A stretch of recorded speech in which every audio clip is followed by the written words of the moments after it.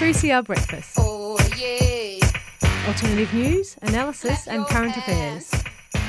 Monday to Friday, 7am till 8:30am. Only double. Clap your hands.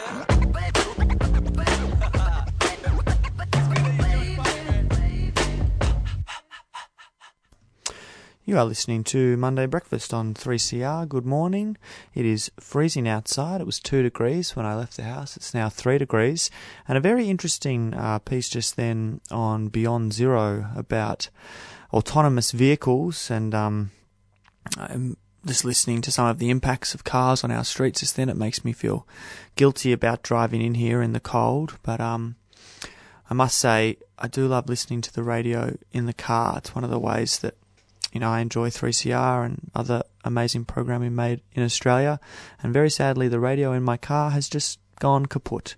So I feel a little unmoored from the news of the world, having not getting my normal way of getting that into the system. My name is Jackson. I'm in the studio alone, but very happily I'm going to be joined on the phone by James Brennan, who is on holidays but has kindly got up early in sunny Brisbane to talk to us about a few issues. Since he's got up early, without much further ado, it's time for Alternative News. Some folks know about it, some don't. Some will learn to shout it, some won't. But sooner or later, baby, here's a ditty. Say you're gonna have to get right down to the real nitty-gritty. Let's get right down to the real nitty-gritty now. 1, 2, nitty-gritty now, yeah, boom. Nitty-gritty, ooh-wee. So that sound does mean it is time for Alternative News, and I believe James is on the line. Good morning, James. Good morning, everyone. It's a beautiful 15 degrees currently in Brisbane, and we're going to get up to a top of 23, 24 today. But it's lovely. Already, sweating a little bit. I heard you say it's 2 degrees in Melbourne. It's 3. A little bit Let's, different. 3 degrees. 3, okay. Yeah, it's lovely.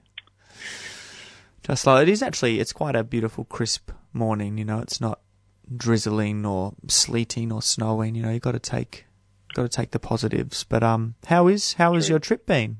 How is the countryside that you've been driving through? How is the what, sorry? The countryside. Have you driven up to Brisbane?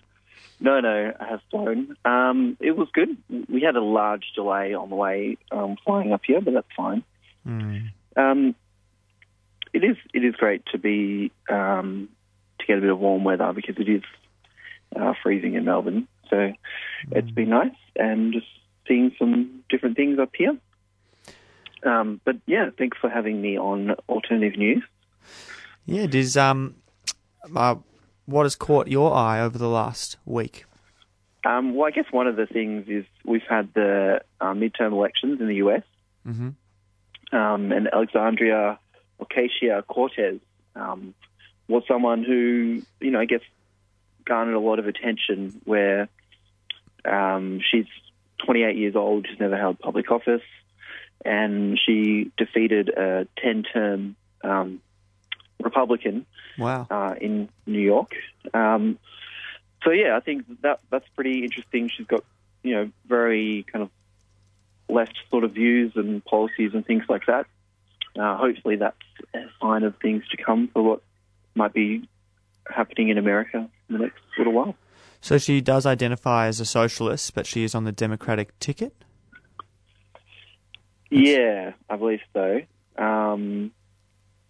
She's a member of the Democratic Socialists of America, and she defeated Representative Joseph Crowley, a 19-year incumbent and Queen's political stalwart who had not faced a primary challenger in 14 years. So it's in the city of New York as well. That's fair. So in a major metropolitan city in Queens and the Bronx, it looks like. That's really... I'm just having a look online at the moment. She looks like an incredibly passionate speaker as well. I'll have to have a look into that.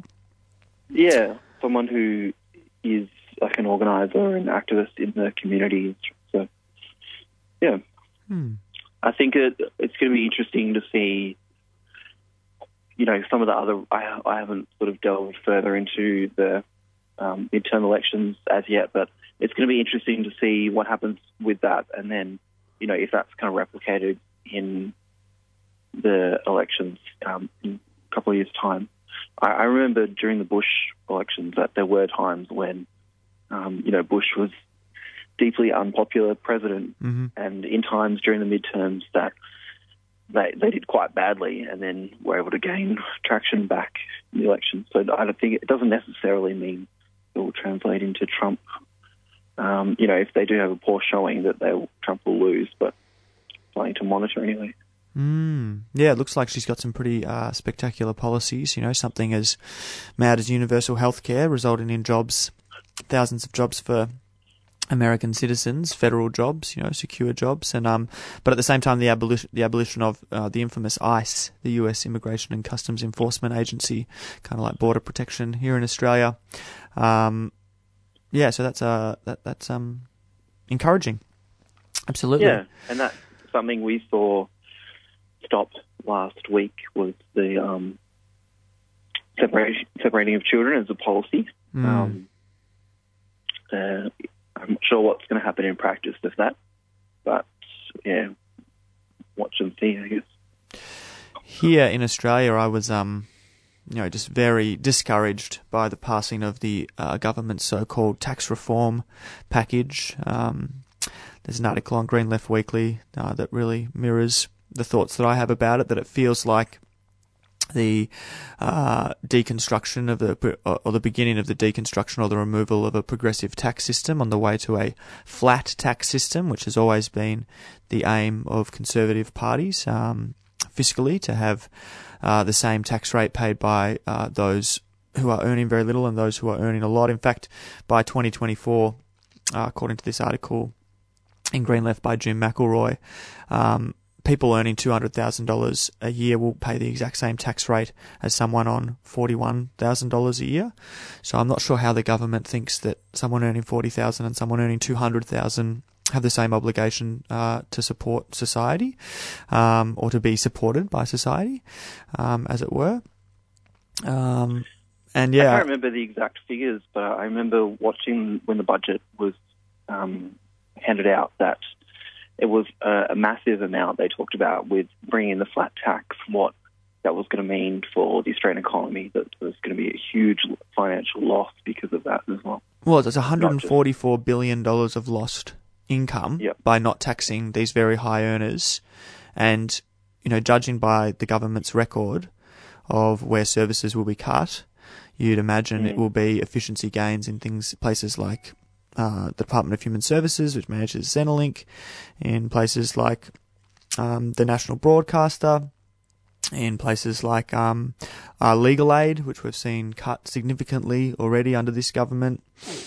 Health and education, and invest. And I just don't understand how a government can continue to provide the same services as it has, and even more services. Our population grows and ages and all those types of things, with such an enormous handout to middle and high income earners. And of course, what's so frustrating is the language in a lot of the mainstream media is that everyone gets a tax break, like everyone gets a car on Oprah, but if you're earning $18,000, your tax refund over the entire year will be $200.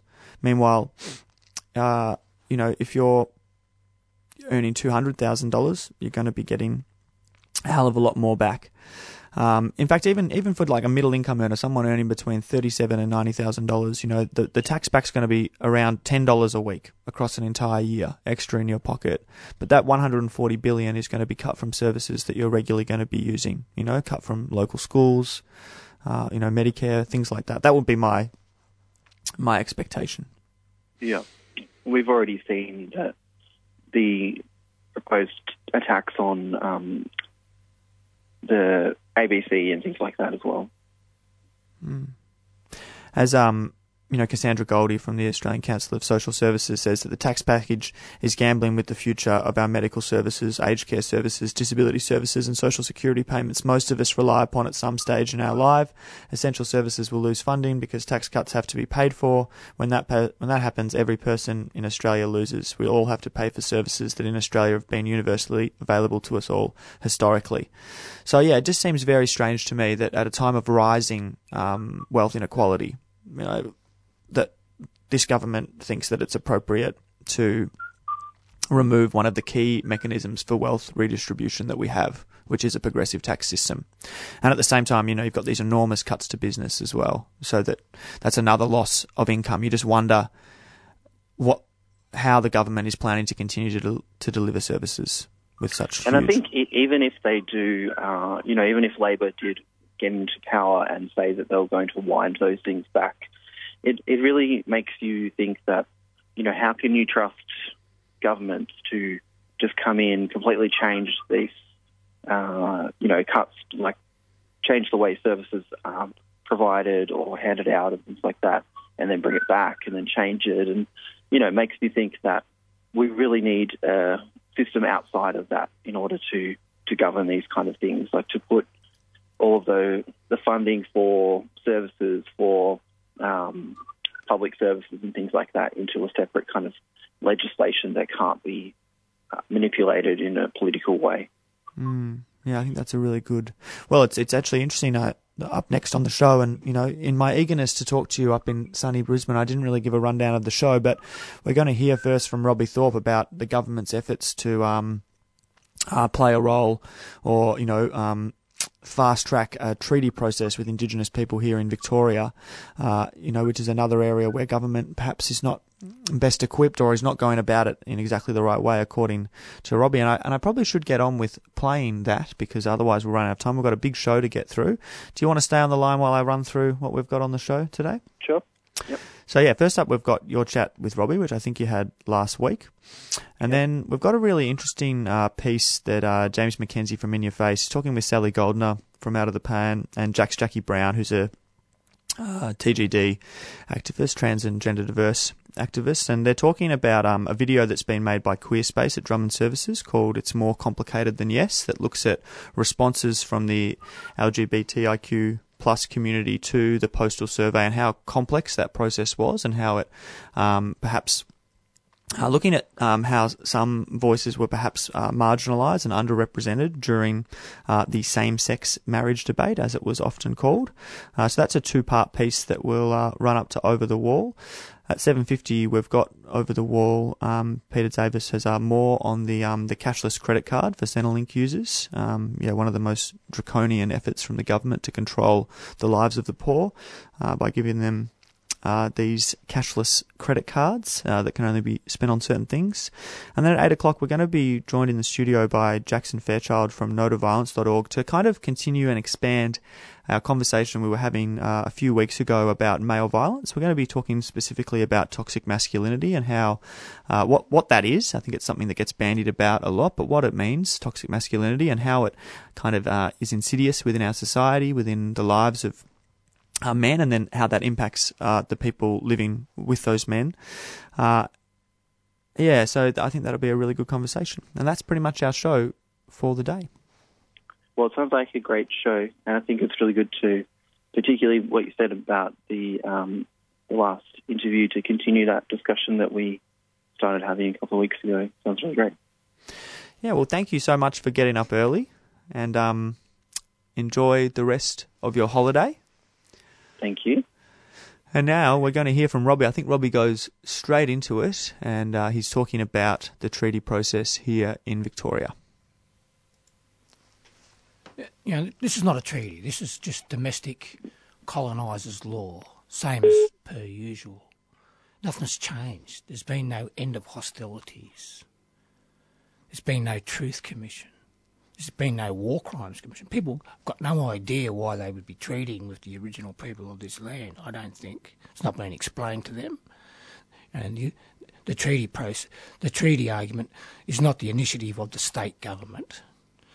people should remember that not that long ago, all the state, bipartisan, and their cronies, their corporate Aboriginal organisations and other bureaucracies, were all pushing for constitutional assimilation not all that long ago.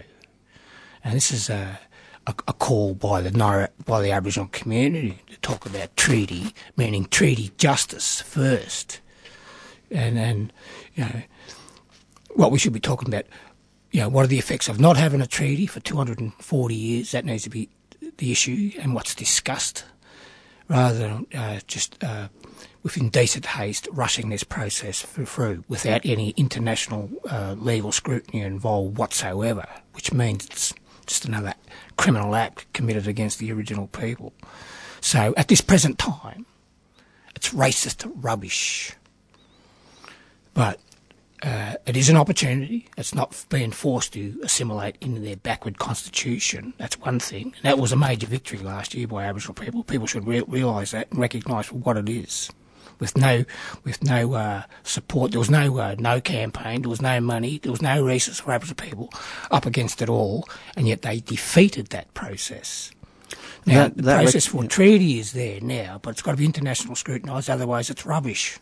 That recognised campaign seemed to be something that it was just really forced through, and it seemed to be a fait accompli, but it just shows the power of being able to influence change. And I think it happened with, you know, little sort of mainstream press or any kind of infiltration of what people actually understand, and quickly that campaign was really shifted to talk about treaty. As you say, there's issues around what that actually means, but the recognised campaign has really been put to the back burner.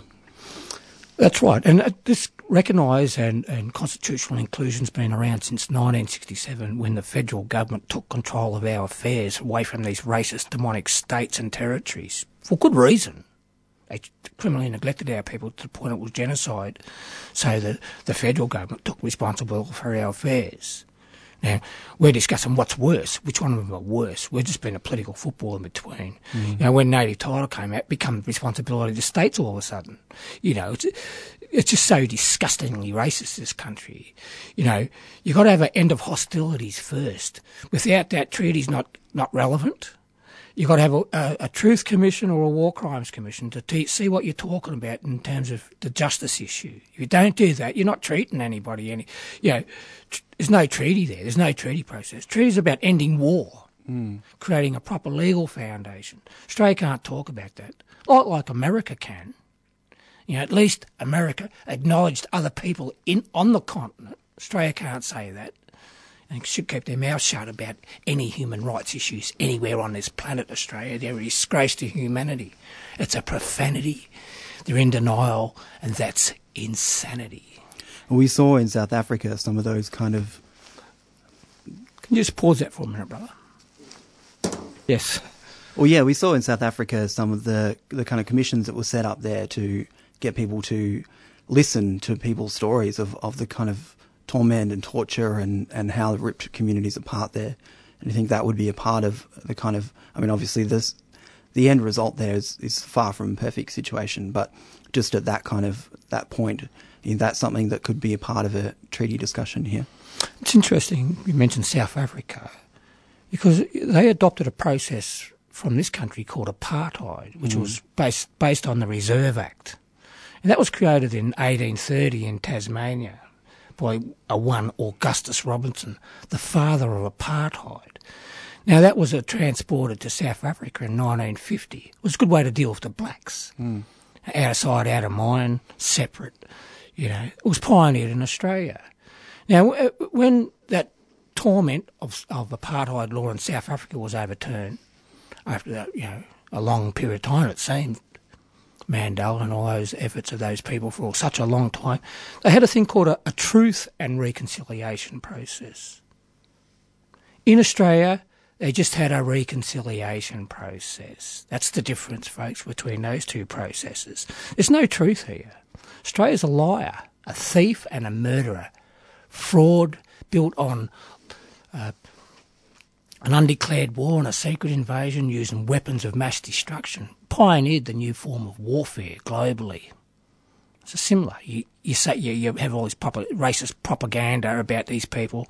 You say that they've got these weapons. You go and invade them, right? It's all about stealing the resources, people. You're not stupid, are you? This has been going on for 250 years. In 2020, will be 250 years of the illegal occupation of Australia, built on rape, murder, mass murder, theft, and lies. It's all hypocrisy. It's one of the most extreme forms of genocide that's gone on, unrecognised. The Nazis operated for 10 years exterminating people.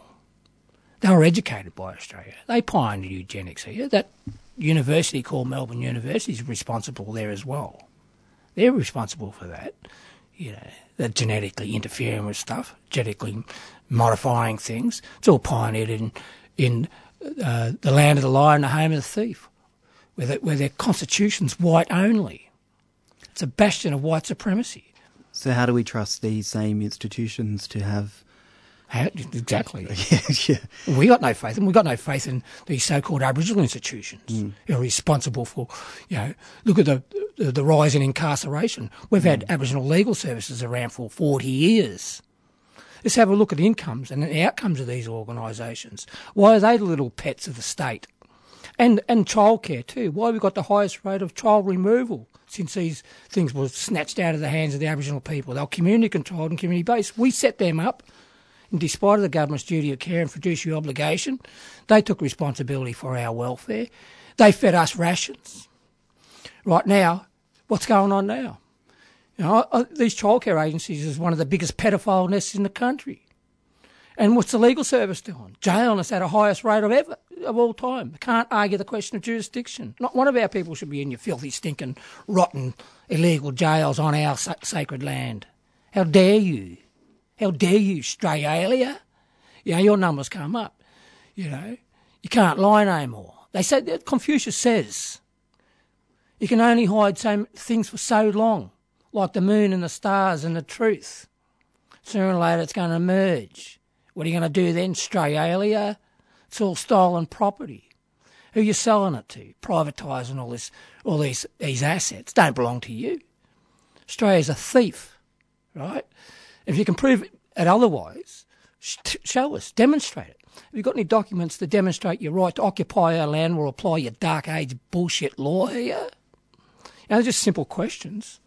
Can't answer them, can you? That's why they do what they do to Aboriginal people. They can't deal with reality. It's a deep state of denial here. And denial's not just a river in Europe or Egypt, is it?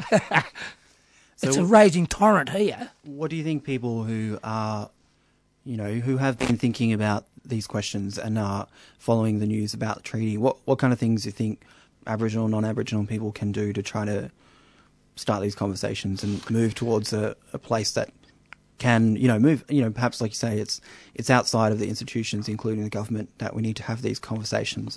How do we do that? Absolutely. And I think the treaty, if you follow the treaty law, it's international standard law here. They're already international standards, right?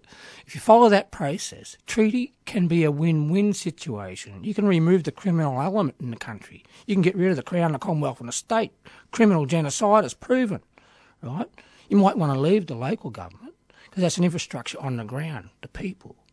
It's on the municipal shires on the tribal land. Let's knock up an agreement and get rid of the rest.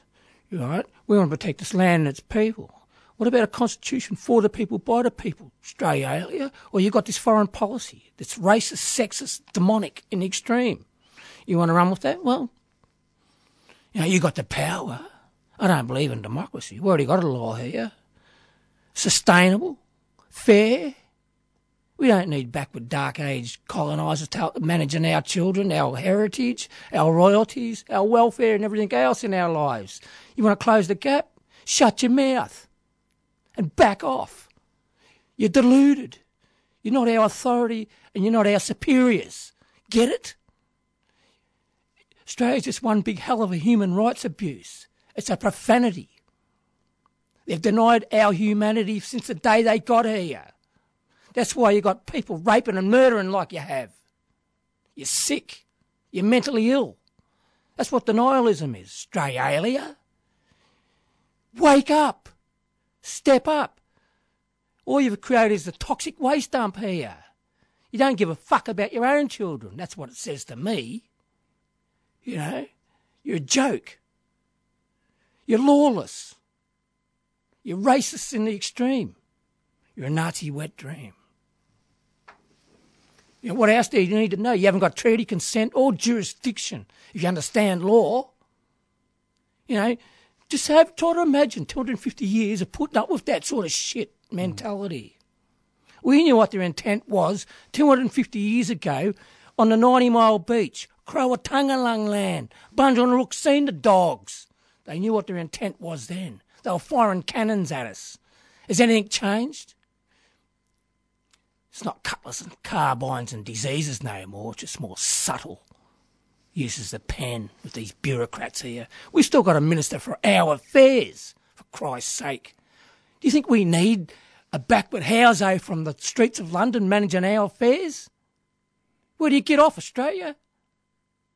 You know, we're far more advanced and superior than your bullshit law will ever be. And you're proven. We had a pristine environment, we had healthy people. What do you got, Australia? You got no future for your children. Good on you. The only way you can get out of this is by healing the spirit of this land. And you know where that is, don't you? It's with our elders.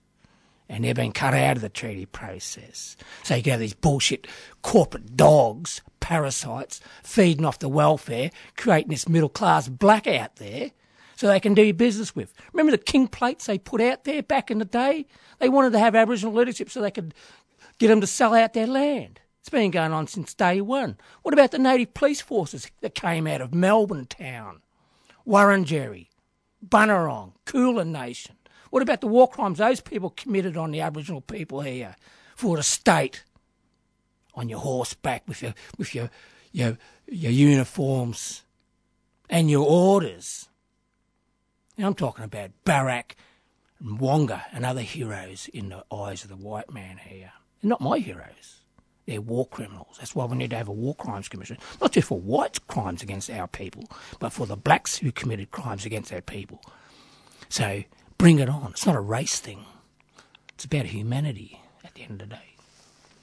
Well, I think for any listeners as well, if you want to engage in ways, I'd say particularly as non-Aboriginal supporters, that you should check out Claire Land's book, Decolonising Solidarity. It has some really great info on people on, you know, I think something that Robbie's talked a lot about is sitting with the discomfort of the racism that we are all a part of. And I think that there's a lot to kind of understand and try to work through. And probably, you know, more than that, you should check out Robbie's shows, because he is on the air on 3CR a number of times throughout the week, and you can hear a lot more from Robbie. Thanks so much for joining us. No worries, brother. I just want to say one more thing. Without a treaty, Australia remains a crime scene. You haven't got consent, and you haven't got a proper legal foundation. Do yourself a favour. You know, it can be a win-win situation.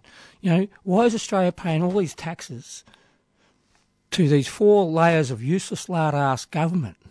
You can sort that out in the process and make these multinational mining companies pay for their damages. You know, why aren't they paying tax? They're just destroying this place, folks. And it's allowed to happen by the demography of Australia, or the demographics, or the democracy of Australia is allowing that to happen. So people got themselves to blame. You're on, you know, you got your family shares in what's going on in these mining companies elsewhere. You can't have it both ways, folks. Right? And by the way, we've already got a law here, sustainable one, precedes yours. And you know what they say: first in law is best in law. If you don't like it, see you later. That was Robbie Thorpe in conversation with James Brennan about the continued discussion around a treaty and the complexity of what that could look like. And it is NAIDOC week next week. 3CR will be doing Beyond the Bars as normal, but it is it's been an incredible couple of years in Indigenous affairs with how close we came to as Robbie describes, the kind of farcical assimilation into a constitution that doesn't recognise what happened here in this country, the genocide that took place, and just the importance of naming, speaking, the possibility of transformative justice for Indigenous people and for Australians to, white Australians to deal with what happened and speak the truth and perhaps, have some positive outcomes. And I think, some of the things Robbie was saying there, some of the outcomes we could go above and beyond, the basic rights and, just recognising what went down. So keep listening to 3CR to keep hearing about, these really important issues. And thanks to James for doing that pre-record. A bit of a retrospective language warning. Apologies to those who heard a few swear words in that. I am sorry about that, but obviously it's a really emotional and topical and passionate issue. I think we can be forgiven for that, I hope. Up next, we've got an interview that James McKenzie from In Your Face conducted with Sally Goldner and Jackie Brown about a video released by Queerspace at Drummond Services called It's More Complicated Than Yes. You're listening to 3CR Monday Breakfast. It's More Complex Than Yes is a new Queerspace documentary that reflects on the marriage postal survey time and the issues and emotions it evoked. In the studio, we have 3CR's Sally Goldner, and on the line we have Jackie Brown, who both featured in the documentary. Welcome to you both. Hello. Hello. Jax, let's start with you. What did you feel you couldn't say during the postal survey time? I mean, I felt like we had to kind of be good, upstanding queer citizens in the sense that we had to pretend or say that if we got marriage equality, our relationship and our lives are going to look just like heterosexual people's lives. So there was I felt a lot of pressure to kind of pretend I was going to assimilate or be aspiring to kind of a heterosexual-ish kind of mould for my relationship and my life, which as a queer person, I really don't. So I felt like there was a lot of external pressure through what was being said about queer people in the media, but also in our communities to kind of, to pretend marriage equality was the most important and the biggest issue and the only issue that we should be fighting for at that time as queer people. And I think there's a lot of other issues that really need fighting for. Sally, what did you feel you couldn't say during the campaign? I felt I couldn't say that trans people, in my opinion, were thrown under the bus, along with others, such as bi, and obviously they're the groups that I can identify with, but I totally acknowledge others felt the same. And that's, an example of that was almost the start of the whole thing, the night of the Liberal Party room meeting, and two of our own community spokespeople are in front of the media on ABC24 and go, the gay and lesbian community are incredibly disappointed with this. And the other example that was a video by Karen Phelps, which, pulled out a bit of that horrible Christian lobby ad, which was a gender issue about my son's going to have to wear a dress next year or whatever the silly comment was, and then goes, the gay and lesbian community is going to face debate. Well, that's a trans issue. It was like we were swept under the rug. We were too embarrassing, and we really felt betrayed and abandoned by a lot of our so-called community leaders. Jax, you talk in the documentary about community pressure to feel grateful during the marriage campaign. Can you elaborate on that? Yeah, I mean, I think that there was this feeling of we should be grateful that we get to have a chance to possibly have marriage equality in this country. We should be grateful that we're supposedly moving towards equality.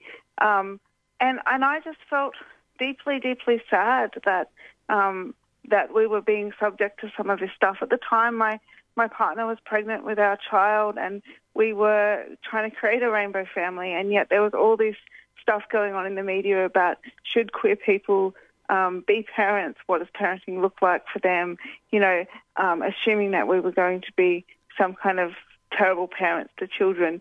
And so it was a real emotional time for me, with having all this stuff going on in my personal life and then feeling like, my identities were really kind of up for debate in the media and in this really, really negative way. And I really felt how could I be resilient in the face of that? And more importantly at the time, how could I teach my future child, like, resilience when she's going to encounter homophobia and biphobia and transphobia throughout her life. And the marriage equality debate really just brought some of the worst of that out. What's it like now for you as an activist and as a person that was deeply affected by the campaign? What sort of residue are you dealing with from that emotionally? Look, I think going to this film screening last night, for me personally, and I know for a number of people that were in the audience, was a really emotional experience because we've been carrying the weight of what we had to go through, what we were subjected to, around with us for, over 6 months now. And we've really had no place to put that. I mean, when the yes vote was announced, there was a lot of pressure to celebrate, to be like, wow, there's this fabulous thing and we've got equality now and let's all go out and get drunk. And I know for me and my partner and a lot of our friends, we just felt exhausted and tired and just, worn down by it all. And so I've been carrying that feeling around of what do I do with all those emotions that came up for me because of the things that were said about us. Where do we put that? And I think we're still a long way from achieving actual meaningful equality for LGBTIQ people. So, it's kind of like a lot of heterosexual people, I think that, we've got this thing now, we've got marriage equality and therefore we've got equality. And it pushes away bigger conversations that we need to have around what does actual meaningful equality look like for LGBTIQ people. Of course, the documentary was shown last night. It features 20 people from the community. There was also a panel discussion, which you were both involved with. Sally, you've highlighted that the postal survey campaign was damaging to trans people and their sense of rights. Can you elaborate a bit more on that? Yes, certainly it was a fair comment to say that trans issues were used as a diversion tactic when the sort of issues that were raised were nothing to do with why two people can't get married regardless of a little box on a birth certificate. And it's, talking with people, there are many trans people who still haven't re-engaged with social media. They're still too fragile and upset. And that's worrying. And, it's worrying me that I hear comments, and I want to focus on the comment, not the person. In the interview Penny Wong did last month, she said everyone's moved on now. I'm with Jax in what Jax said, that there's this whole thing we had to be happy and grateful and, celebrate. And I'm worried about whether some of the people in my community are alive. Trigger warning, there was an increase in transphobic assaults during and just after the survey period. And that's got to be traumatic. How are we supposed to celebrate that? And I think there has been a lack of empathy. But I suppose my thought is now, okay, we've had the wedding, we've had the honeymoon, we've got rid of that, and we've had the hangover, so to speak. Now we've got to get down to some hard work about how our rainbow communities, plural, work together with true equality and respect. Jax, do you find Penny Wong's comments about moving on insulting? Yeah, I do. Yeah. I mean, as I just said, I think that we still have a lot to process about what we had to go through. And I know for a lot of people, myself included, it brought up a lot of stuff from, when I was younger, from when I was, a young kid living in the country, kind of wondering what my future could look like and feeling really isolated and alone. And so a lot of us are still processing. We haven't moved on, and we need to create spaces like I hope we did last night and like I hope this film creates, where we can have those bigger, more difficult conversations about, what is the hangover from what we had to go through? What are the issues that still need fighting for? And we need to come together as a community and really still advocate for them. And by saying, it's over, it's done, kind of assumes there's been a level of closure for many of us. There hasn't been closure, and we're still kind of looking for what that might look like. Yeah, look, very much similar. My issue from growing up was abandonment and isolation. If you like feeling isolated, 13 years at an all-boys school, how isolated does it get? There were other issues, and that's what came back for me when the people I was supposed to trust, not our politicians, but our so-called rainbow community leaders sold us out. We heard last night about how the advertising strategy was framed in a certain way. Now, I'm not going to stereotype any group, including certain occupation, but advertising and marketing at its worst has one aim: get the sale. Never mind the details, the people or the ethics. So we've pretty much got confirmation that it was a deliberate choice. And that leads to me as to how we get closure. I've got to say I was pretty flat last night, but I'm feeling a bit more determined this morning that maybe it's helped shift some energy. I think the film has helped galvanise the desire to say we now have to have some pretty careful conversations within the rainbow community, and possibly some tough ones, about how we work together better in the future. The fact that someone thinks trans people and bi people can be thrown under the bus, that implies that they think within our own so-called rainbow, that means it implies that we're less than equal. And that's got to change, and the thing is it's still happening. Only in the last month a person was giving a submission to an LGBTI, we'll say, policy group, and they claimed there were no bisexual justice issues outstanding in Victoria, which is bunkum. Wow. And they didn't consult with bi communities. This is the part that's frustrating me. And if we're going to move into an era where we now start catching up, bi and trans, and I will say I'm pretty confident intersex would want some things done too, we've got to consult with bi, trans, intersex specific groups, not think, say, cisgender people can speak for trans and gender diverse, etc. Sally, you've been speaking out a lot about bi erasure, and I thank you for that because I think it's really, really necessary. You've been highlighting the lack of specifically funded projects aimed at the bi community. What should the Andrews government fund as a priority? I think that a big issue which would have a lot of things, would have a lot of benefits, is checking in whether organisations that, say, claim to be LGBTI really are be inclusive. And, I'll give a hint and say watch this space. There's a saying the squeaky wheel gets the most attention. Well, we're beginning to get some attention is all I can say for the moment, and that's most welcome. But if we did something that checked into that, we'd build capacity. There'd be more, say, community service organisations, particularly in, say, regional and rural areas, whereby people could go for support and, know that they didn't have to do a Bi 101 to a health professional, etc. And obviously that sort of thing's got to be implemented and planned by people with the lived experience in the first place. You are tuned into 3CR Monday Breakfast. That was the voice of Sally Goldner, who was talking about what the Andrews government could do to include trans and bi people in their service provision, especially in regional Victoria. Part of a broader conversation about groups who felt marginalised or lacking a voice during the quote-unquote same-sex marriage debate. We're going to hear the second half of that interview in just a moment. Just wanted to let our listeners know who are looking forward to hearing Over the Wall at 7:50. It'll be on at about 7:55am this morning. I apologise for that. Just running a little behind. You're tuned in to 3CR Monday Breakfast. 3CR relies on the support of ethical organisations to keep our vital community of voices on air.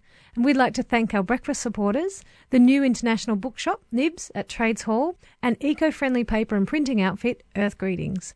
You can check them out at nibs.org.au and earthgreetings.com.au. And if you'd like more information on how your organisation can become a 3CR supporter, contact the station on 03 9419 8377. Jax, what lessons can the queer community learn about creating equality and accepting diversity as a result of this marriage survey? I think that's a great question, and that's kind of the question that we need to keep asking, not just myself and Sally, but everyone else involved in the community too. I think we need to get better at intersectionality and thinking about identities as being intersectional. And we talked a bit about that after the film on the panel last night as a kind of key area that we need to start thinking about and having those really tough conversations about, what we need to do better. If somebody is trying to have a conversation with you about, I'm a person with a disability, for instance, and I try and talk a lot about what access would mean for me and the spaces in the queer community that I can't access and how we could create better access. And sometimes those conversations are really hard, and often people don't want to engage in them. So I think we need to get better at thinking about intersectionality and identities and what that actually means, and allowing space for the people who've been most marginalised in our communities to actually start to articulate and explore what equality would actually mean for them. As a queer person with a disability, what are the main discrimination issues that you experience within the LGBTIQ community? Look, I mean, one of them is definitely lack of access to accessible, inclusive spaces in the queer community. Like, often our hottest, most interesting parties are up 2 flights of stairs in a little dark room. And I think that they're up there because, you know, the history of trans, bi and homophobia is that we've had to kind of find little hot spaces to get hot and heavy together away from the potential threat of violence. But they're up there, and that means that a lot of people with disabilities, a variety of different kind of disabilities, aren't in those spaces, so they aren't visible. So people just assume that we don't exist, and that perpetuates this idea that people with disabilities are, you know, less desirable than everyone else, less worthy of love, less worthy of a hot one-night stand, all those kind of things. And so when I find my way into those few accessible places, those few accessible parties, people are still surprised that I'm queer and that I'm there and that I want to be there, because there's so few people with disabilities that are able to get to the community events. And I mean, I think people's attitudes around disability need to shift and change from viewing disability as a tragedy or conversely as an inspiration to viewing disability as part of human diversity and variation. So I guess the attitudinal stuff and the barriers in the built environment are really kind of the key things that don't enable me to participate in queer community to the extent that I would really love to a lot of the time. Sally, Dr. Ruth McNair talks in the documentary about debate in the community, about who's in and who's out. And she said that's even happening at the Pride Centre planning level. Can you fill us in about what's happening there? I found that fascinating.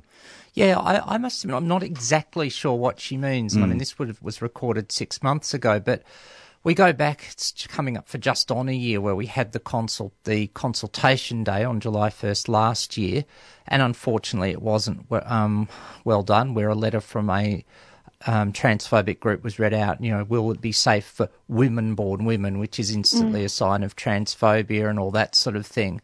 And so we're going to have to learn, you know, how we do things respectfully together. And so, yeah, that's what I think it's that sort of thing that's my best guess as to what Ruth's referring to.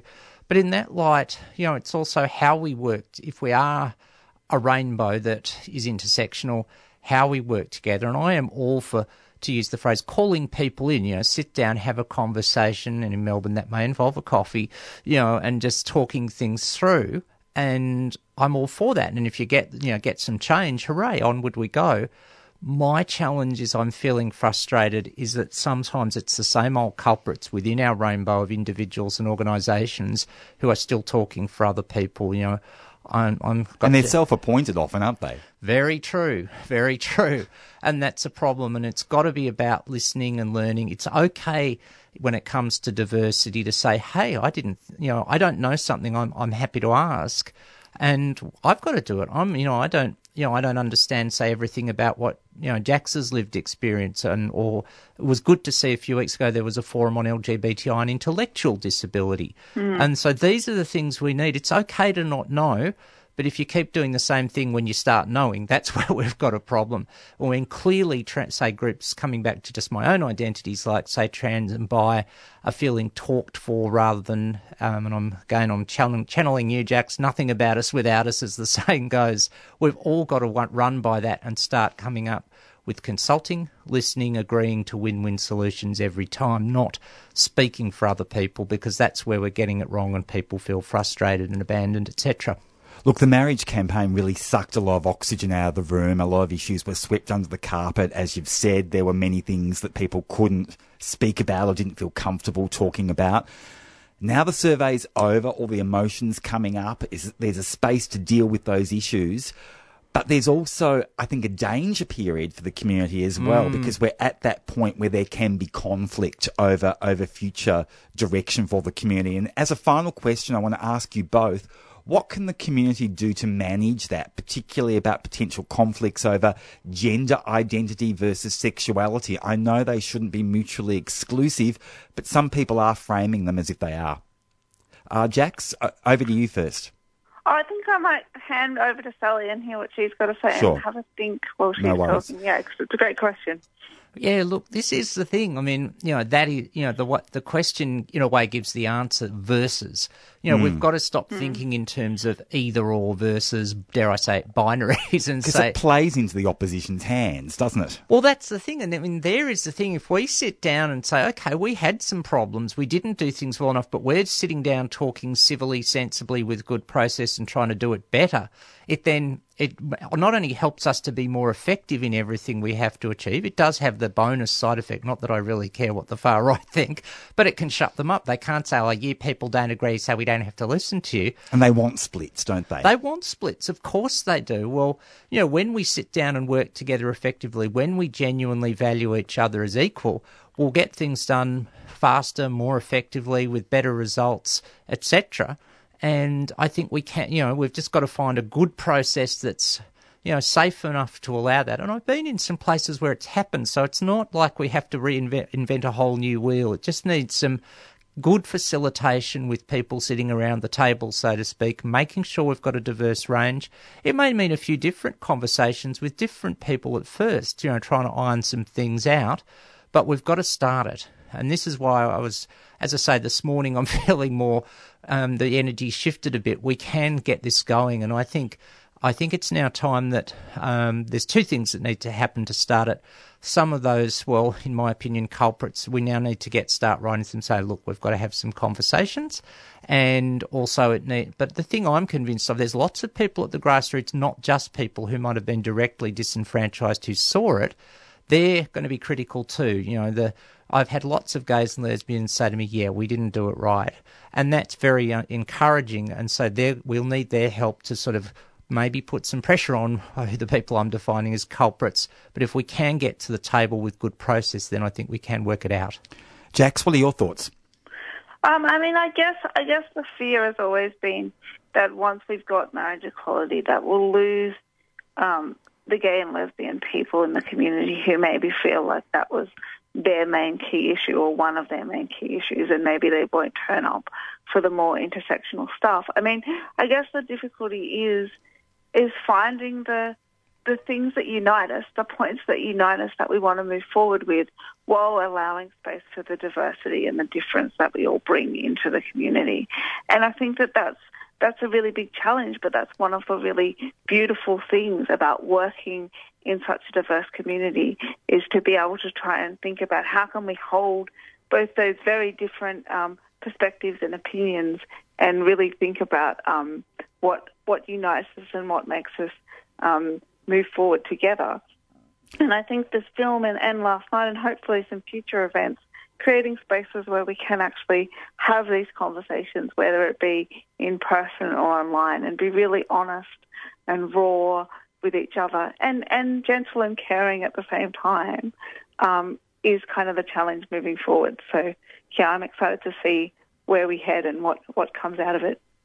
So you're both optimistic. Sally, you're optimistic? Look, I think there is, and if there is a paradox, if you like, the way that the Yes campaign did frame marriage, the using some key words, inclusivity, equality, respect, equality, is what needs to happen. It's that the marriage campaign didn't walk the talk, or the Yes campaign didn't. So if we can fine-tune that approach, that's where we have a framework of common values. And I had a conversation with a psychologist a few months ago about this. Who said, well, what unites all of you LGBT and I? And it's like we're fighting this common enemy of queerphobia, and it's not really a good way to unite, to fight an enemy. Let's find some positive things. So the way that equality, respect, inclusivity, diversity are good values, but we've got to do it better. And that's where I think we do have a starting point. But now comes the time, as we move into some of the issues that got left behind, where we've got to make sure, as we've said, the voices are at the table. So we've got a starting point. It's not like it has to be confrontational. Dare I say, maybe I'm a bit grumpy about some things, but we can get through that and do it. But we're going to we'll need some momentum to do it as well. But I think there is a possibility that it can happen all the same. Jax, Jackie Brown, and Sally Goldner, thank you so much for joining me. It's been a great pleasure chatting with you both. Always good to be with you. Thank you. You are listening to 3CR Monday Breakfast, and that was Sally Goldner and Jackie Brown in conversation with James McKenzie on In Your Face, which airs on Friday afternoons here on 3CR. Just talking about some of the complexities from the same-sex marriage debate. And up next, a little later than normal, we have our regular segment Over the Wall. And this week, Over the Wall continues its conversation with Catherine from Hinkler in Western Australia, where people are on the cashless welfare card trials.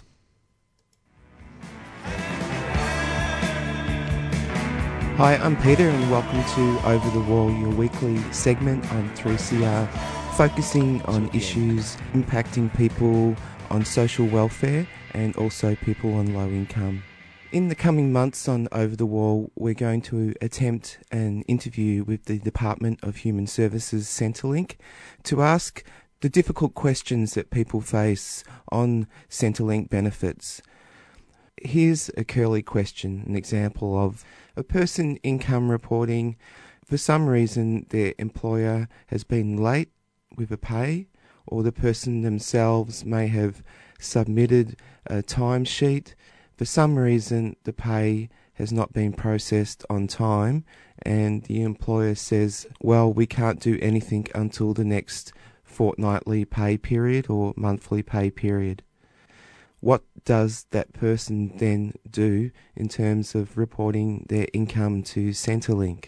They can report the number of hours they've worked, and they can calculate the number of hours times their pay rate per hour and submit a report which will be fairly correct. But the problem is, if they submit that figure, which they've calculated, they have no pay slip to actually verify that figure they've submitted for that fortnight because their timesheet or their pay was processed late.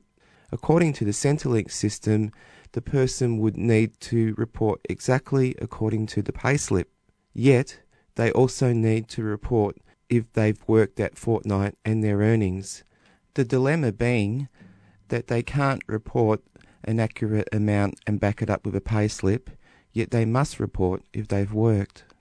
Any of those particular issues that you find really difficult with Centrelink, please contact us overthewall3cr@gmail.com and send us those questions, and we'll include those in our interview with Centrelink. A public service announcement.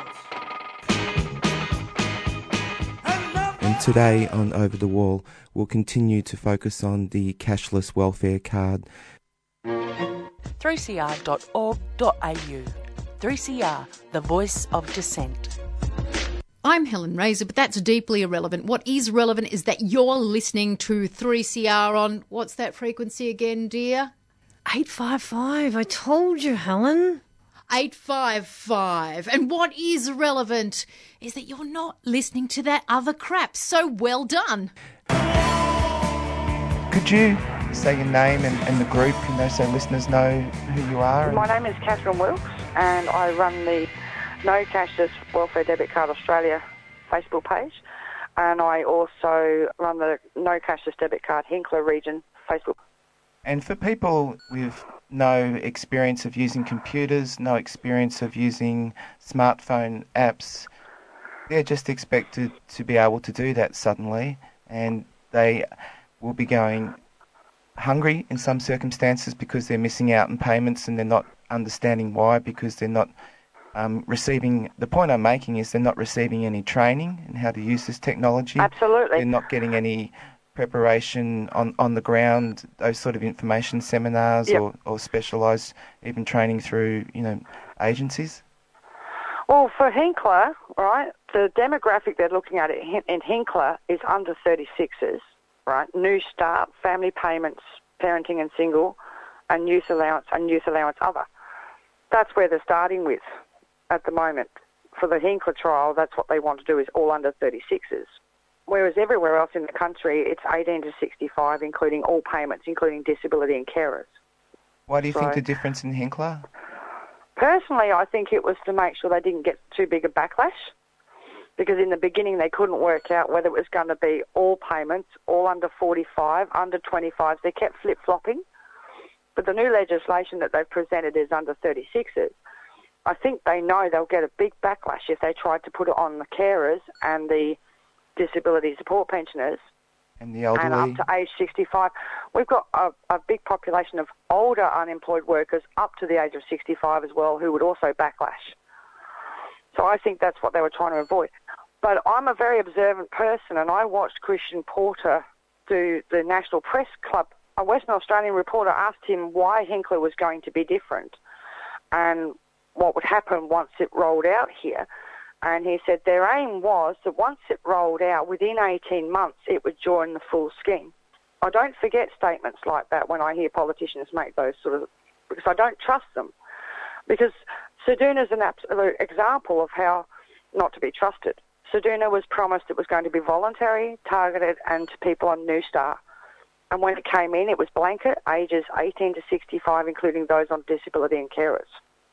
So they lied. So, to me, okay, fine, they've done it in the legislation for under 36s now, but they can change the legislation whenever they want. So it needs to be stopped before it can get off the ground. Still a lot of apathy, a lot of ignorance from people in the city about what's actually happening with... Absolutely. But then again, see, okay, I'll get the local media ring me to do an interview. I'll give them the information like I'm giving you information, and they might print one line. They don't print the information I've given them. I've done media interviews with Channel 9, Channel 7 up here. Yeah. Where, they've taken all this footage, they've asked me all these questions, I've given them all these answers. You see 10 seconds on the news of a soundbite of something, but not actual information. All you see is the media spin and the LNP media spin. And it's all about drugs, alcohol and gambling. So they keep flip-flopping up here. 1 minute it's about 1,000 starving children getting Breakfast Club. That was their first excuse. Then they claim that because $5 million goes through the pokies in Harvey Bay a month, bear in mind we are a tourism area and we have a lot of self-funded retirees that can go down the pub and sit in the pub and play the pokies, you know what I mean? Yeah. But it's being implied that that $5 million worth of money going through those poker machines is welfare money. So then they tried the drug and alcohol thing, they've backed off. But Keith Pitt keeps holding up the prop in Parliament of the Fraser Coast Chronicle news thing, $5 million going through the pokies. It's trying to suggest, people on New Star haven't got money to put through the pokies. They've barely got money for rent and food. Do you know what I mean? If you want to be realistic and you're talking about paying an average rent every week and trying to fill a shopping trolley, they don't have enough because New Star's not enough. Yeah. It hasn't kept up with inflation in 25 years. It's the longest running austerity program in the world. It's even getting, for the very broad community now, a negative opinion about the fact that New Start hasn't gone up for 20 years. We're hearing from business groups that it should be raised. Well, it's only logical, isn't it? 25 years ago, when they put a freeze on it, okay, average rent for a three-bedroom house was $100 to $125 a week. Okay? And you could go and buy a family's worth of shopping for $100, fill up the shopping cart, you know what I mean? Yeah. You could run a car, and you had enough money to be able to buy clothes and go looking for a job and run a car, pay your bills. But look at the inflation and the cost of electricity now, the cost of running a car, the cost of rent. The average rent up here is between $260 and $320 a week. People on Social Security getting $560 a fortnight, plus maybe some rent assistance, they still can't afford it. Yeah. You know, people who are on New Start now are forced to share housing. Doesn't matter what age they are. All right? A lot of people are forced to become homeless. Parents transitioning from parenting payment when their youngest child turns 8. You know, they lose a couple of $100 a fortnight, but that's enough to lose them their housing. Yeah. And there's no affordable housing to go to. Anglicare did their usual yearly survey, and this year they came out with 3 affordable properties across the whole country for a person on a single New Start payment. 3 in the whole country. I imagine that to be in an isolated location. I would assume so. If not, it would be a room rental somewhere. Yes, we now have the Kalgoorlie page, which is up and running, for the people in Kalgoorlie to be able to share their experiences with us. Well, thank you for speaking to us on Over the Wall, and we'll be speaking to you again in the future and other people who are also joining the fight against the cashless welfare card. Thank you. No worries. Okay. This is a public service announcement. And number 2, you have the right to food money, providing a good. You're listening to 3CR Monday Breakfast, 855 AM on your radio dial, or perhaps you're listening sometime in the future, podcasted on 3cr.org.au. And that was Over the Wall, our regular segment that looks at social security and the barriers that stand between those who use social security and the advocates that support those people who use it. Just looking at the impact of the cashless welfare card on the trial areas in Western Australia. So thanks as always to Peter for putting that together. Now, a few weeks ago on Monday Breakfast, we had a broad-ranging discussion about men's violence in the wake of Eurydice Dixon's appalling murder. She was one of 30 women already killed by men in Australia this year alone. Speaking with other men over the weekend, it is a terrible thing to be kind of frightened and appalled by the repeated actions of your identified gender for cis men, and I wanted to delve further into this topic of toxic masculinity. And to do that, we're joined in the studio by Jackson Fairchild, who's a clinician and educator and the Director of Practice and Learning at No to Violence. Good morning, Jackson. Thanks for joining us. Good morning, Jackson. Thank you. It's a bit of a funny thing. I don't meet a lot of Jacksons. No, neither do I. Look, can you start with a description from a clinical perspective? What is toxic masculinity? Toxic masculinity is a sort of catch-all term that's used to talk about the sides of masculinity that cause harm from a gender-based perspective. So it's about rigid gender roles. It's about sort of a intensity and a violence that emerges from that. And it's about the idea that masculinity very strongly has to be a certain way, that masculinity to be any other way that is wrong or incorrect or offensive. And it has incredible connotations for the way that we talk about men's violence. Yeah, I think that's a really interesting point. It's about a really defined way of men should be. What are some of the ways that this toxic masculinity identifies men, and what are some of the spaces that it denies men access to?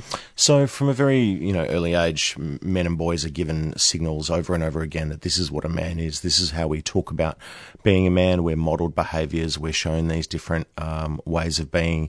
And what that does is it creates a very rigid idea about what it is. And as you just sort of astutely said, it talks about what we are not, and what we are not is feminine, what we are not is soft, we are not emotional, we are not vulnerable.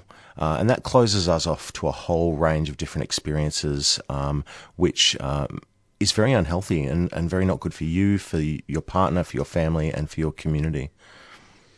Yeah, I think about things like softness or compassion. What are some of the ways, that our listeners might be familiar to, those people that are listening, that society does? What are some of the specific ways that we are conditioned or taught about ways we should and shouldn't behave?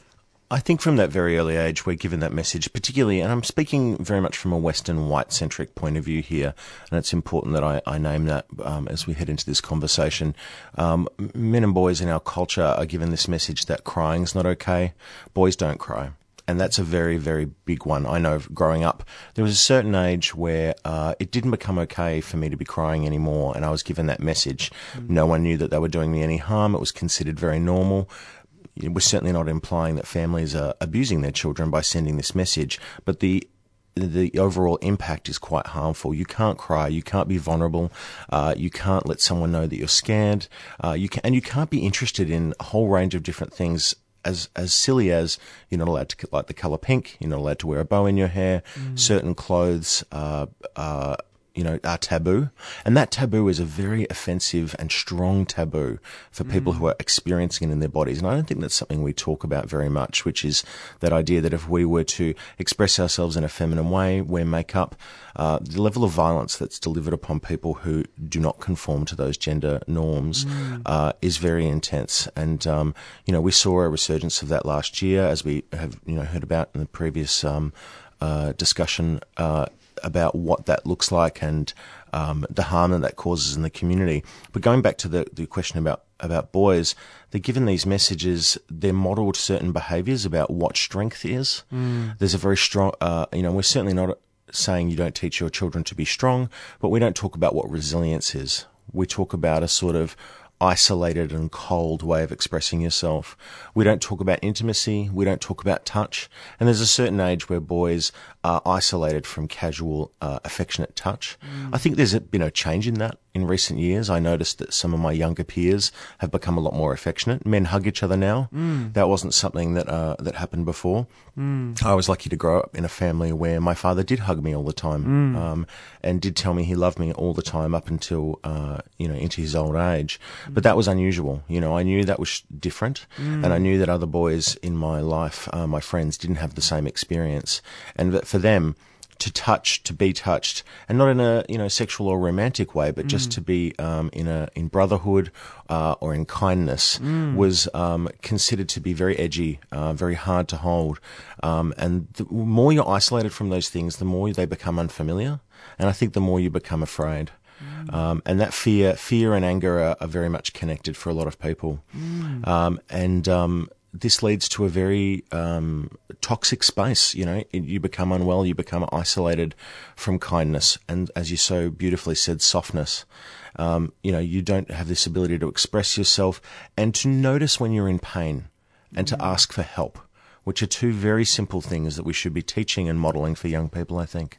Yeah, when you were talking then about things as simple as the color pink, or wearing some jewelry or wearing some makeup, and the violence that there is response to that, I'm interested in the intersection of kind of misogyny and patriarchy and homophobia, and how these things really reinforce toxic masculinity. And I remember when I was 14 and I wanted to stop playing junior football because I wanted to be in the school play. My coach at the time response was to use an incredible pejorative about being a gay man, and was why I'd want to go and join the school play. Now, for me, there were a lot more women in the school play than there were playing football, and that was part of the appeal. But the shame that I was made to feel for wanting to do one rather than the other was really, really strong. And I think this idea that if you're not being masculine, then you're being feminine, which is inherently worse, in this patriarchal society. Hannah Gadsby in her recent show so beautifully put, it's very must be very difficult to hate the thing that you're attracted to. And I think there's this incredible violence and dissonance there. And I think what you've so beautifully put out there's this message underlying all of this. To be feminine is bad, to be lesser. Women are worse, and gender non-conforming people and people of any other gender other than the cis male gender performed in its normative sense is somehow corrupted, offensive, and to be rejected and attacked. We know that women who express themselves in a masculine way experience violence. We know that young men who do something as innocuous as joining the musical theatre experience that violence. I know when I became involved in the theatre as a gay man, I became very terrified that people would find out that I was doing something. And there's this level of fear and a level of hate that runs through these basic spaces, and it's so normal, and it's been there for for hundreds of years. It wasn't always the way. Gender expression has become in many ways more rigid in recent times. But I wonder if part of that is, especially in recent years, is we are making headway. There is hope. And often those forces who are, based in a sort of fear-based place, they're a little afraid that they're losing. There is definitely a kind of panic in the right-wing mainstream media about the loss of traditional masculinity. Men can't change light bulbs and all this kind of business. But I'm really interested in your work as a counsellor and educator. What can we do to make our young men less toxic, less fearful, and more willing to, engage with some gender fluidity and some empathy and sympathy, so they're not so rigidly defined by these. I think there's, I think there's two steps that we need to take. The first one is the hard one. We need to identify the problem. We need to have these conversations. We need to be brave, and we need to, as I like to say, sit in our discomfort around some hard things. And then we need to provide an alternative for ourselves, and we need to do that work. We can't expect women, queer and gender non-conforming people to do all of that work for us. We need to sit down and say, who do we want to be? How do we want to talk about that? And we need to reconnect with brotherhood, and we need to reconnect with kindness and softness. But there is that uncomfortable conversation, and that can be as simple as noticing how much you talk in a conversation. It can be simple as noticing if you're taking up a bit too much room, if you're not inviting in people who may be otherwise silenced or pushed out of a space, whether they're a woman or a non-binary person or a person of colour or a person with a disability. Noticing when we're doing that, inviting those people in and listening to their voices. Asking women, what's your experience of what we're talking about? How do you experience me? Is there anything I could be working on? It's a really edgy question. I was talking to a dear friend of mine over the weekend who said that her partner has been asking her, how do you feel about this? What have you been noticing? Have my efforts been going anywhere? It's pretty edgy, and I think a lot of men, we're talking about something quite confronting, and it's important that we say that these young men, they're not toxic themselves. Their behaviour is toxic, and the culture, the weave that they've been sort of caught up in is toxic. But there's also a lot of hope. There's a lot of kindness. There's a lot of role models who are incredibly soft and kind and compassionate, and we can draw in those narratives. We can talk about that. And the other very important piece of work is to challenge violence. It's really important for us in our families, in our communities, to be good bystanders. There's been some great coverage, pieces put out by the Victorian government, which provides some very simple examples about what men can do and what all of us can do to act as good bystanders when we witness violence. And when I say violence, I mean very small acts up to terrible the terrible acts of rape and murder that have been in our consciousness in the last few weeks. It's important we talk about sexual harassment. It's important we recognise that toxic masculinity dehumanises the feminine. It dehumanises anything that isn't masculine. It's really important that we, when we hear someone saying something that feels a bit wrong, that we let them know. And that can be as simple as saying, "What did you say? Can you explain where were you coming from when you said that? I wonder what it is that you expect other people to think when they hear that. How do you think other people might feel?" And to say to them, "Well, I don't find that funny. I'm concerned about that." And to say, "I wonder what you could have said differently." You can ask questions. It doesn't necessarily have to be an overt challenge. And in fact, we talk about this a lot as clinicians in our work and as group facilitators and as telephone line workers about just inviting a conversation. It's just opening it up. Often people can't see their own blind spots. And when you say to them, "What happened that night? What do you think she would tell me if I asked her that question? What do you think she was feeling? Tell me more about that. How do you think she's feeling now?" And another important one might be, how do you think she might be feeling listening to this conversation we're having right now? And get some real insight. It can be uncomfortable, but it can also be incredibly powerful and transformative. I think you're so right about having those uncomfortable conversations and sitting in that discomfort, and what you said as well about not leaving the work up to women and non-cis men and others to I have to give a shout out to those people in my life that first highlighted to me the ways, I remember one particular case, a good friend of mine, Steph, she suddenly said to me, "Do you know how often when you're talking about women you use the word crazy or mad or irrational as a and this was 10 years ago, and as soon as she said it, it made so much sense, and as opposed to saying that she was rightfully upset or annoyed, because of my behaviour, it was just this, this othering and this distancing of whether it was my mother or my friend or my partner, Yeah. or just how quickly this language becomes insidious, and it's really, I'm thankful to those people that have pointed out those things across my journey. But now it's an exciting time, as you say, to sit, for a cis man to sit with other men and women and ask what we can do and how we can start to change, because I don't think there's many cis men who are comfortable with the current statistics, and I think a part of the current climate is just feeling ashamed and appalled as we continue to hear about the violence of men is the leading killer of both men and women between 80 and 40. It's absolutely huge, and we know that overwhelmingly the people using these intense levels of violence are men, and we know, that we have a problem, but I think we often get asked that question, what should I do? And I think part of it is taking on, like you did, some of that labour yourself. Some of it's about Googling and reading. We offer some bystander training that people can book in for their football club or their sporting club or their workplace. A note of violence, and that bystander training is about learning some basic skills. Learning how to sit in that discomfort, and to also invite people in and create connection, to look at their beliefs and find other ways of being in the world. It's a long journey. It begins with asking, what could I do better? Mm-hmm. The next question after that, and this is an edgy one, is how did it feel to you listening to me talk about women that way? And we get into some pretty profound territory there when we ask women, how do you feel when I behave this way? I asked a friend of mine, I do a lot of, talking, don't I?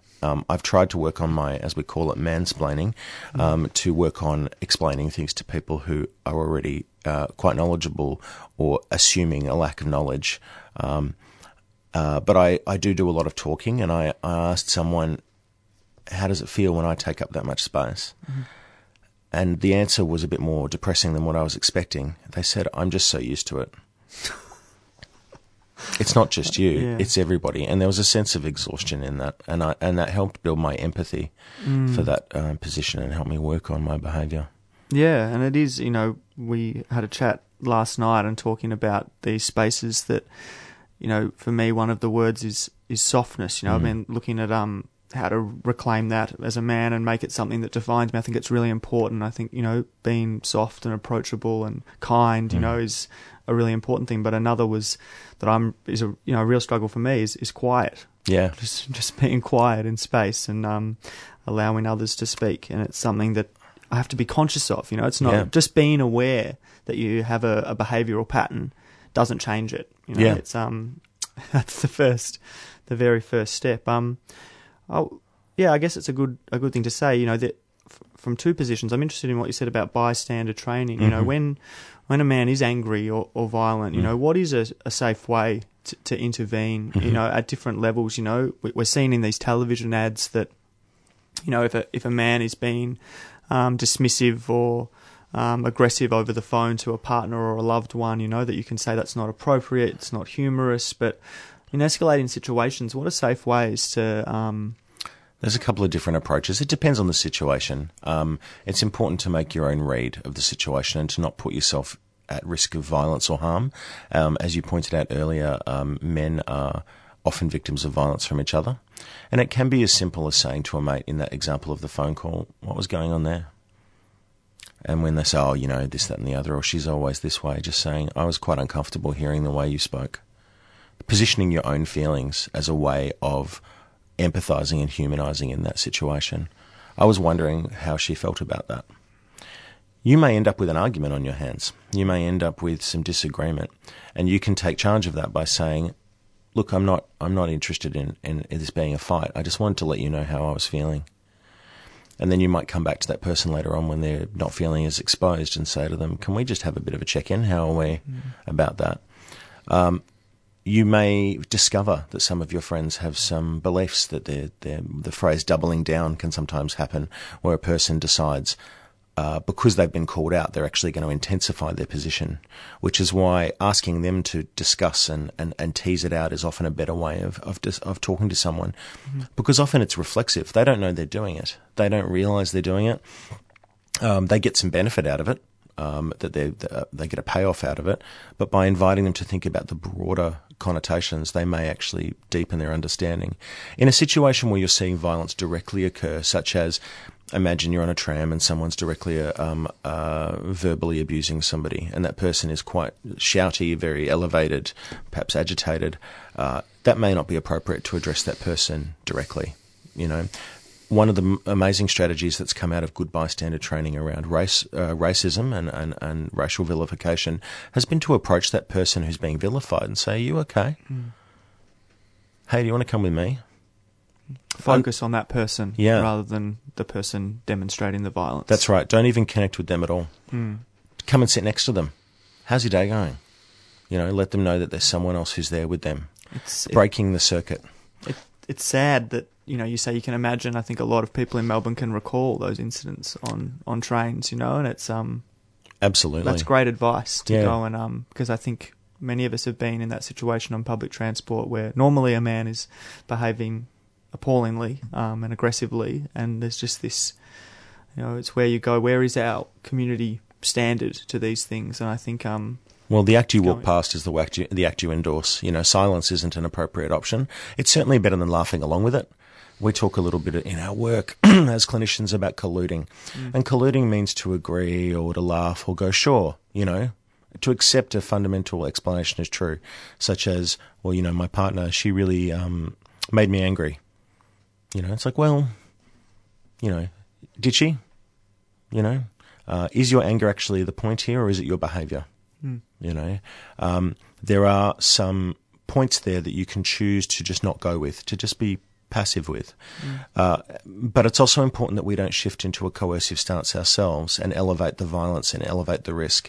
If you're talking to a man on a tram who's shouting at somebody and you, you know, elevate the situation with your own kind of masculine aggression or toxic masculinity, if you go in with a sort of, I'm the warrior or the vigilante, that could actually put other people at risk as well. And that's why taking that calm approach, checking in on your body, sometimes recruiting other people and saying, hey, mate, could you just come over with me and we'll just check on her or on this group of people, can be a really powerful intervention and send a really strong message.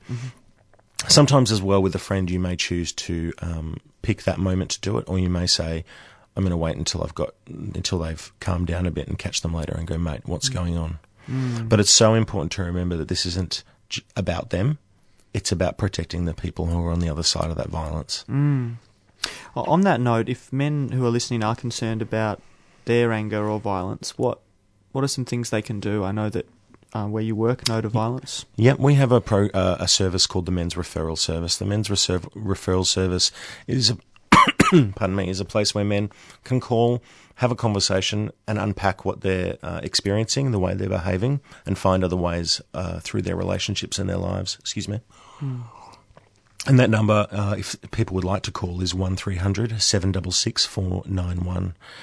And we encourage men to call, whether they want to talk about their own experience or to talk about another man in their life, whether they'd like to talk about how to have a conversation with someone whose behaviour they're concerned about, or if they themselves are experiencing violence at the hands of a family member, they can call that number and receive some support and, importantly, some referrals, because it's important that men find the appropriate path through the system that works for them and for their family.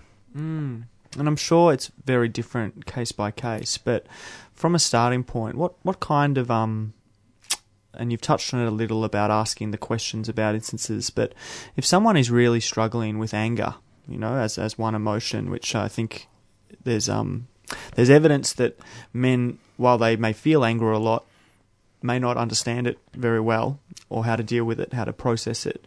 What are some techniques to mitigate anger as an emotion? It's incredibly important we tease out anger and violence into two separate things. Anger is a very normal emotion. It's part of the whole spectrum.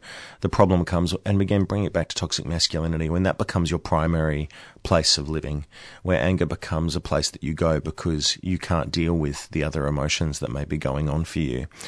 So the first step to manage your anger is to get in contact with your other emotions and to find some ways of, therapy can be a really powerful one. If you're using violence, a men's behavioural change group can be a way of reflecting and getting some insight into the impact of your behaviour. But as simple things as taking a time out and picking what I call a choice point.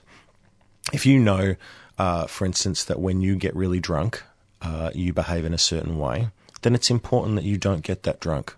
It's as simple as that.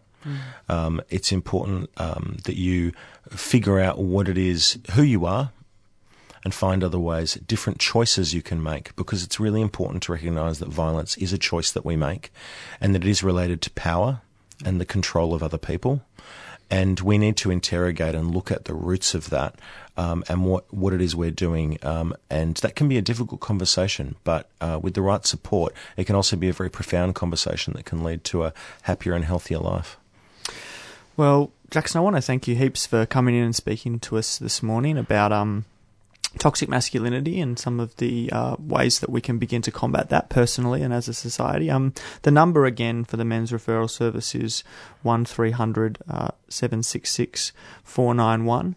And something for me that was quite impactful was actually a speech I heard from a comic book writer years ago who spoke about ideations of the self that revolve around where I stop and others begin are very dangerous. On a personal level, they lead to neuroses and distance from others, and on a kind of international level, they lead to national boundaries and war. This is the end of me and this is the start of you.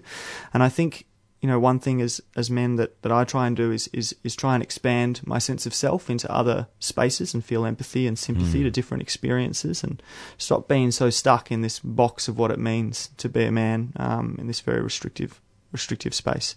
But yeah, thanks heaps for coming on. No worries. Thanks, Jackson. You've been listening to Monday Breakfast on 3CR. That is all we have time for this morning. And up next, as always, on a Monday morning is Women on the Line.